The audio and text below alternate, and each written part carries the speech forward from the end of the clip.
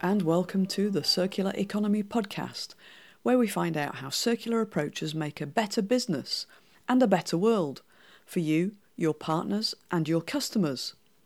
I'm Catherine Wheatman of Rethink Global, and in the series I'll be chatting with those inspiring people who are making the circular economy happen, rethinking how we design, make and use everything. We'll talk to entrepreneurs and business owners, social enterprises and leading thinkers. We'll find out how they're using circular principles to create value, increase resilience and reduce risk to make a competitive, sustainable organisation. You'll find the show notes and transcripts at www.circulareconomypodcast.com, where you can subscribe to updates and useful resources. This first episode is a quick intro to explain what the circular economy is and why it's important. We'll explore how it helps create better products and services, and at the same time helps to make a better world. Maybe you already have some green or community-focused elements in your business, and you want to go further, to find ways of being more sustainable and profitable. The circular economy can help you do that, and strengthen your business in lots of ways. We'll look quickly at the global megatrends that make it so important for us to switch to circular, regenerative ways of making products and designing services. We'll talk about the aims of circular approaches, then we'll break it down into my 5 components, helping you think about each part of your business. Next, we'll look at the benefits for business, using those 5 components with some examples, so you can think about how it can help your own business. So what is the circular economy? People often think it's just a new buzzword for recycling, but it's much more than that. It's rethinking the way we typically do business now, where we take some materials, make something out of them, use it and then discard it. Take, make and waste. That's a linear system, consuming and depleting resources and creating waste and pollution. That linear economy relies on using finite resources, metals, minerals and fossil fuels. It also relies on land and water, and we often forget that they're finite too.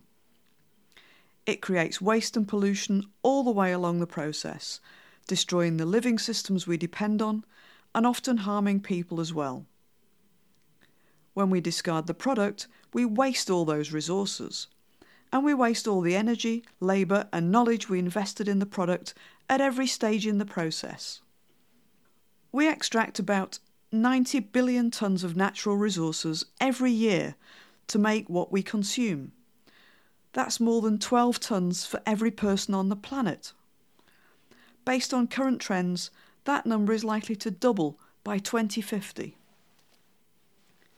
The systems we've created are shockingly wasteful. The Circularity Gap Report says we recover less than 10% of our resources to make them into new products. We now know we're causing dangerous climate change by burning fossil fuels, using fertilisers and clearing forests, all of which creates greenhouse gas emissions. Our world population continues to grow, and people have more money to spend on food, clothing and other stuff. It's great news that people's standards of living are improving, but the downside is we're creating even more demand for resources. The linear economy relies on companies striving to sell more, so we try to cut costs, to encourage consumers to buy the latest version, or persuade them to buy products with a short life cycle. For example, fashionable clothes. We try to create new needs, like antibacterial wipes for your kitchen, bottled water, probiotic yogurt, and even smart speakers. We'll come back to the downsides of this sell more approach in episode 2. Let's talk about circular economy components.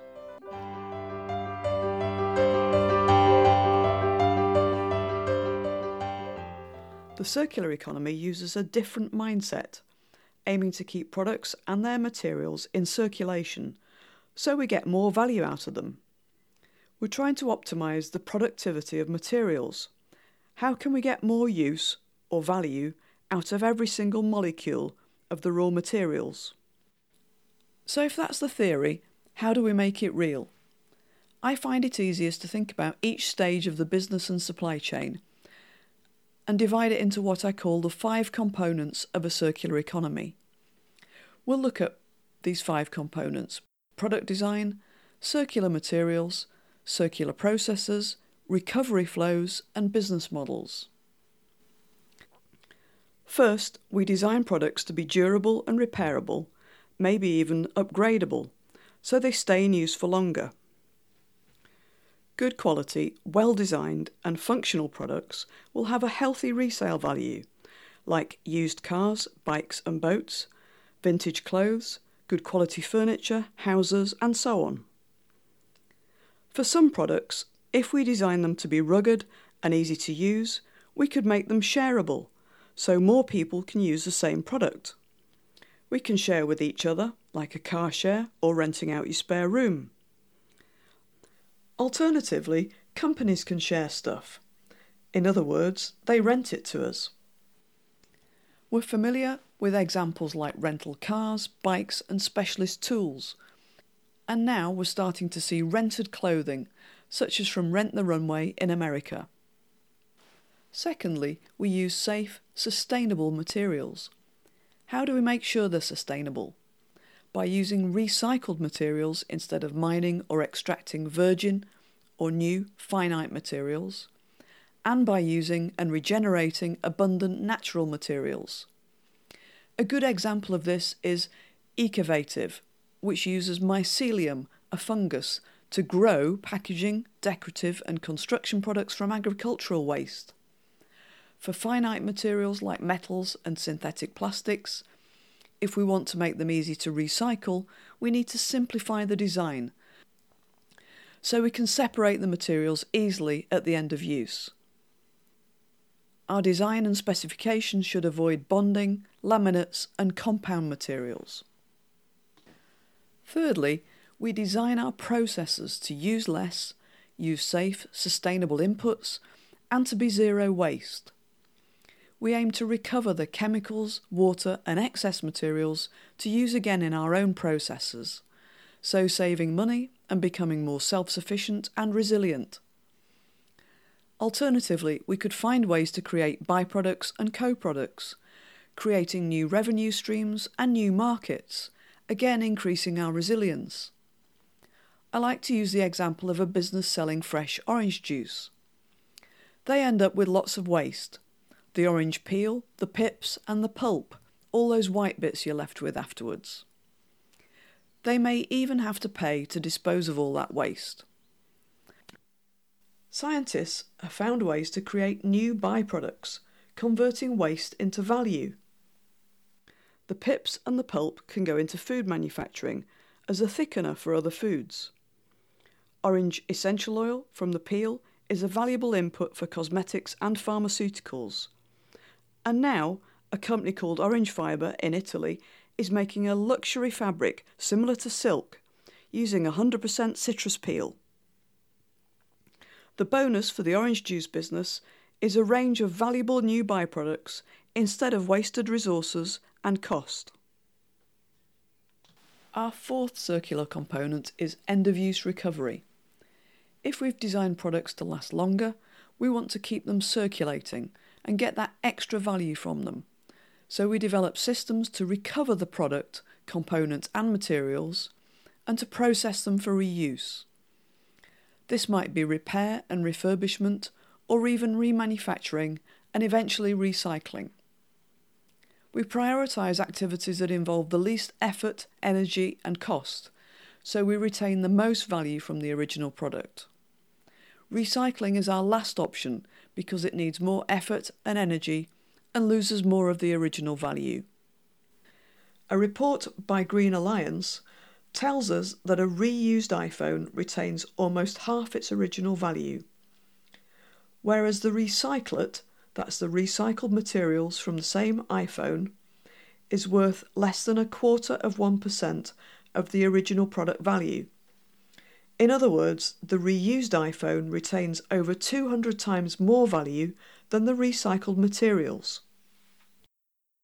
The fifth and last component is the business model that helps all of the other components to fit together and creates a circular system that works better for your business, your customer, your suppliers, and for nature and society. Business models that encourage use instead of ownership help products to stay in use for longer. We use products and equipment more intensively, so we get more productivity or value out of the materials and everything else we invested in the product when we made and delivered it. Business models for rental, pay-per-use, and even contracts for performance are starting to become more common.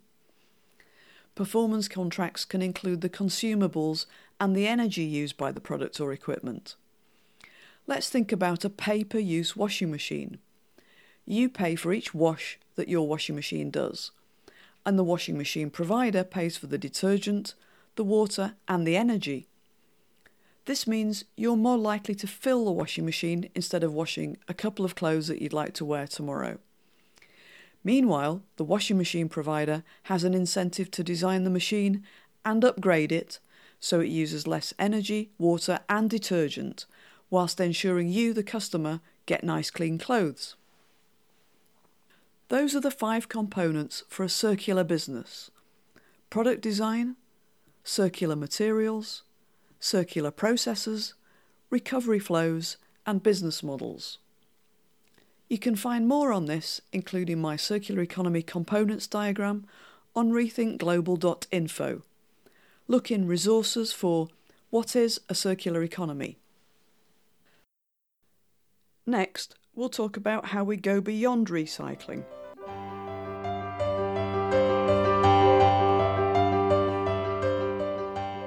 So the circular economy is much more than recycling, and recycling is our least preferred circular strategy. We want to start with the design of the product, equipment, and infrastructure, redesign the business model that supports it, and rethink the whole system to get more value out of less. In short, we want fewer and simpler materials, using less of them overall, and choosing safe, abundant, or recycled sources. We want well-designed, useful products with a life of their own. We encourage use and access to products instead of ownership. And we need zero waste and pollution. Everything we don't use should be a useful input for another industrial process, or it should be food for nature, compost.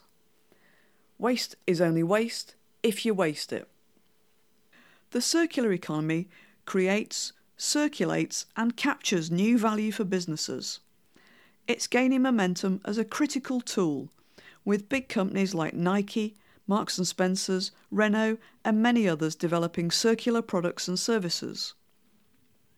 Circular startups and small businesses are thriving too. But you might be questioning some of this. Is it just greenwash? Let's look at the business benefits with some real examples. For instance, you might be thinking this extra quality and durability just adds cost, making your product less competitive. But the user, your customer, gets a better lifetime cost for the product. The user has choices. Either they keep the product for much longer than an inferior, lower quality product, or when they want a new one, they can sell the original product, offsetting the replacement cost. In both cases, they feel good about the product and your brand. They've had lots of use out of it, they feel attached to it, and they've enjoyed using a high-quality product that works well and doesn't let them down.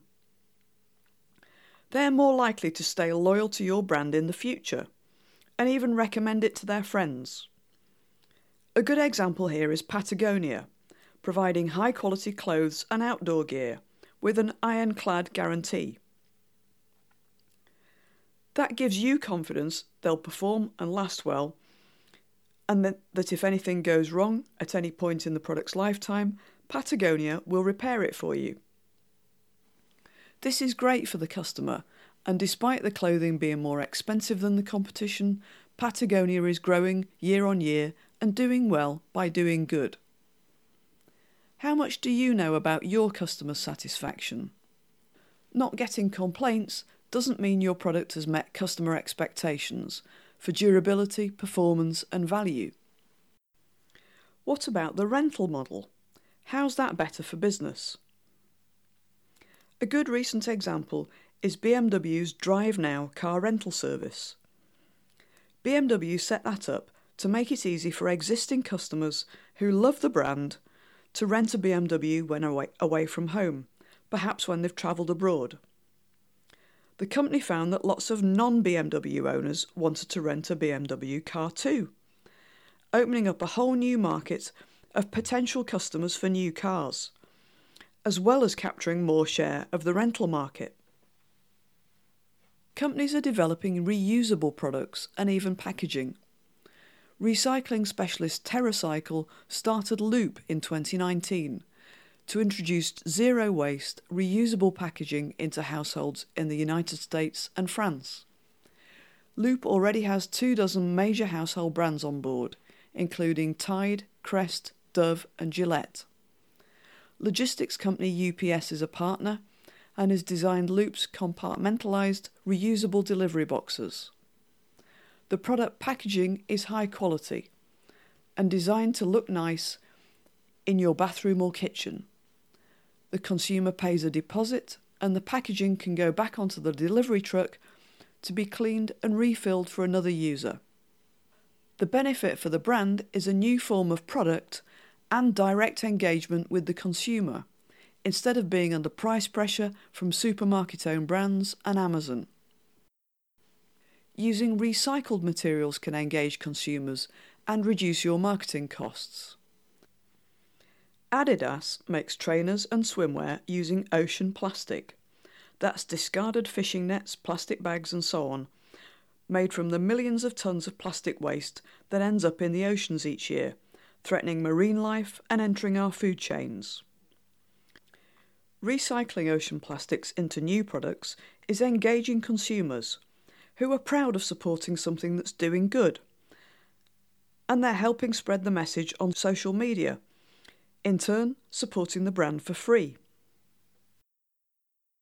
New businesses are starting up in every sector, providing repair, remanufacturing, rental or specialist resale services. They might work independently or partner with some of the bigger brands and manufacturers. Providing repair and maintenance services and selling spares means new revenue streams, with the added benefit of regular cash flow. Smartphone company Fairphone has a simple online fault check and diagnosis system that helps you avoid the need for repair by checking for other issues, perhaps software or user error. Once it's clear that you need a part, you can order it easily, and there are online videos to help you take the phone apart and quickly swap in the new module. All you need is a single screwdriver. Remanufactured products can have the same warranty as a new product, and this is even a legal requirement in some countries. Remanufacturing can open up new markets as well, especially where your brand has a great reputation for quality, but it's expensive compared to the lower quality competition. International engineering companies like Cummins and Caterpillar have sizable, highly profitable remanufacturing operations. Ripe Office in the UK makes beautiful, high-quality remanufactured furniture for typically less than half the cost of new.